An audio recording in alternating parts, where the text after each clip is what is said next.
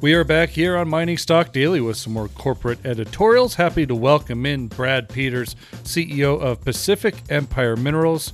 Pacific Empire trades on the TSX Venture with PEMC and also on the OTCQB market in the United States with PEMSF. Brad, this is a follow-up conversation on the news of earlier this week. You have closed your financing just under $1 million. This is going to help you continue the work at your flagship Jean Marie project there in BC. Let's talk about this financing and really how this kind of sets the stage for Pacific Empire as we move forward this spring. Yeah, thanks, Trevor. Much appreciated. Yeah, as you mentioned, just closed the first tranche of a financing just under $1 million. We will be using these funds focusing on our Jean Marie property. Of course, that is our flagship property. And we probably get started here in a couple weeks once the snow comes off the property. And first steps for us this year are going to be a pretty systematic approach here to relogging the existing core on the property, and then having our advisory team evaluate and look at that. And in addition, detailed alteration mapping. We've got a significant strike length of mineralization on the property. It's on the order of 10 kilometers. And what we really want to do is really, we've had a chance here over the winter to shortlist, if you will, a number of target areas. And what we want to do is further tighten up that shortlist and see which is the highest priority target for us as we move forward towards diamond drilling. Tell us more about the Jean Marie project. I know you've been on in the past talking about this property, but we have seen a number of these copper gold kicker type of properties really get a nice bid lately. Potentially here, Brad, I mean, if you make a discovery here, it could be a complete game changer. Well, yeah, of course. I mean, absolutely. But I think what's sort of understated sometimes is the location of the property. It is a property with, as you mentioned, discovery potential, a gold-enriched copper system. But the location of this property being to the northwest of Prince George, a couple hours drive from the town of Vanderhoof or Fort St. James. What I like about it mostly is, I know it sounds a little cheesy to a certain degree, but proximity to a Costco or to a semi-major center, which is Prince George.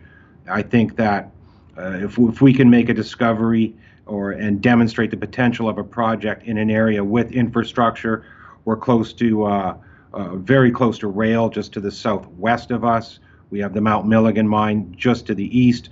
Hydroelectric power is abundant. It's not in a terribly mountainous area. Any type of if you were to make a discovery, it should be, relatively speaking, somewhat straightforward in terms of the next steps on the property. But it really is, for me, I think that the ultimate premium would be a discovery in an area that has abundant access and infrastructure. Yeah. You did bring on a new vice president of exploration, Mr. Thomas Hawkins. Tell us where Thomas comes from and really what he's been doing since stepping foot on the property. Yeah, Thomas's background, he's certainly familiar with British Columbia porphyry systems, exactly what we're looking for. PhD background, so technically he is a very, very savvy individual. He is coordinating with the group we brought on prior to that last call, which is OreQuest Consultants, and in addition, our existing advisor, Dr. Paul Johnson. So we now have a very, very strong technical team that is collaborating, working together. One of the things we did do here over the last number of months was a very serious data compilation, sort of a reorganization of our data, giving us an opportunity to look at it in, through a different set of lenses. And I think now that we've had that opportunity to really chew through the data, we have the next steps in mind, which is confirmation logging. So double check that core, double check the alteration, and make sure that we can incorporate that into the data set that we've compiled here over the last several months. with the data compilation here and reorganizing that, how does that lean itself towards target generation and hopefully drilling here later this summer? Yeah, exactly. One of the things that we did in terms of data compilation is there was additional data, geochemical data from the historical drilling that we had digitized and brought in. And what we can do with that data, bringing it into a program like Leapfrog or bringing it into a 3D environment, is in addition to looking at the distribution of mineralization, it's critical that we take a very serious look at what we're seeing in terms of the alteration mineralogy and the distribution of that. Because what we're seeing on the property so far I'm simplifying it a little bit, but we tend to see gold domains, copper domains, and copper gold domains, plus or minus molybdenum and or silver. And I think what we really want to do is focus in on those areas with copper gold, and then with a alteration footprint that has the scale that I think that we're looking for here, that demonstrates that the highest potential areas. The company still owns that RC drill?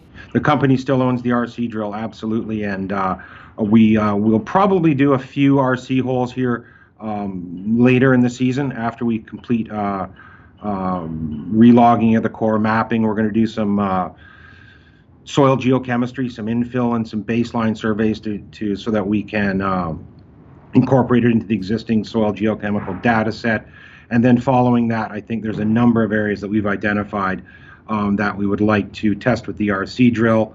I suspect this year that when we do use the RC drill, I think we're going to be looking at possibly a higher number of shallow holes rather than maybe 10 deeper holes in the order of 100 meters.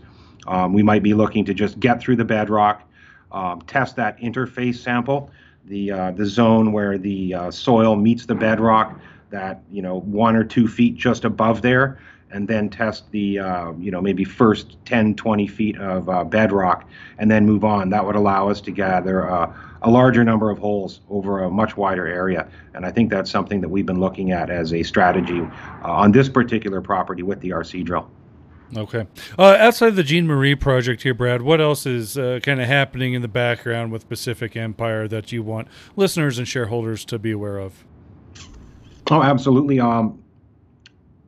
Last fall, we optioned 2 properties. We optioned the Pinnacle property to a company, 1111 Acquisition Corp. And the Pinnacle property is just to the north of the Jean Marie. Again, it's a gold-enriched copper system in that area. We look forward to that group advancing that property this year. And in addition to that, we optioned the Kitimat property, which is another gold-enriched copper system, to Kavu Mining. And they have subsequently added to their land position, and they will be moving forward this year exploring that property as well. So in addition to us exploring the Jean Marie, we've got 2 partner-funded programs on our other projects, and I suspect you'll see us poking in, hopping up to the Copper King property and the Nub East property briefly to have a look at those properties. The Nub East property is up in the Toodoggone region there, and there's been recent activity that project is basically surrounded by AMARC's ground there, and they've recently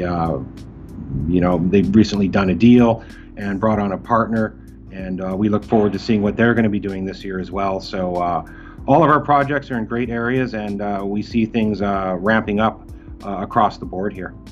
All right, Brad, well, I appreciate your time and appreciate the update here. It's going to be an eventful spring and summer for Pacific Empire. We look forward to reporting the news as it does hit the tape here, and appreciate your time again. Thank you, Trevor.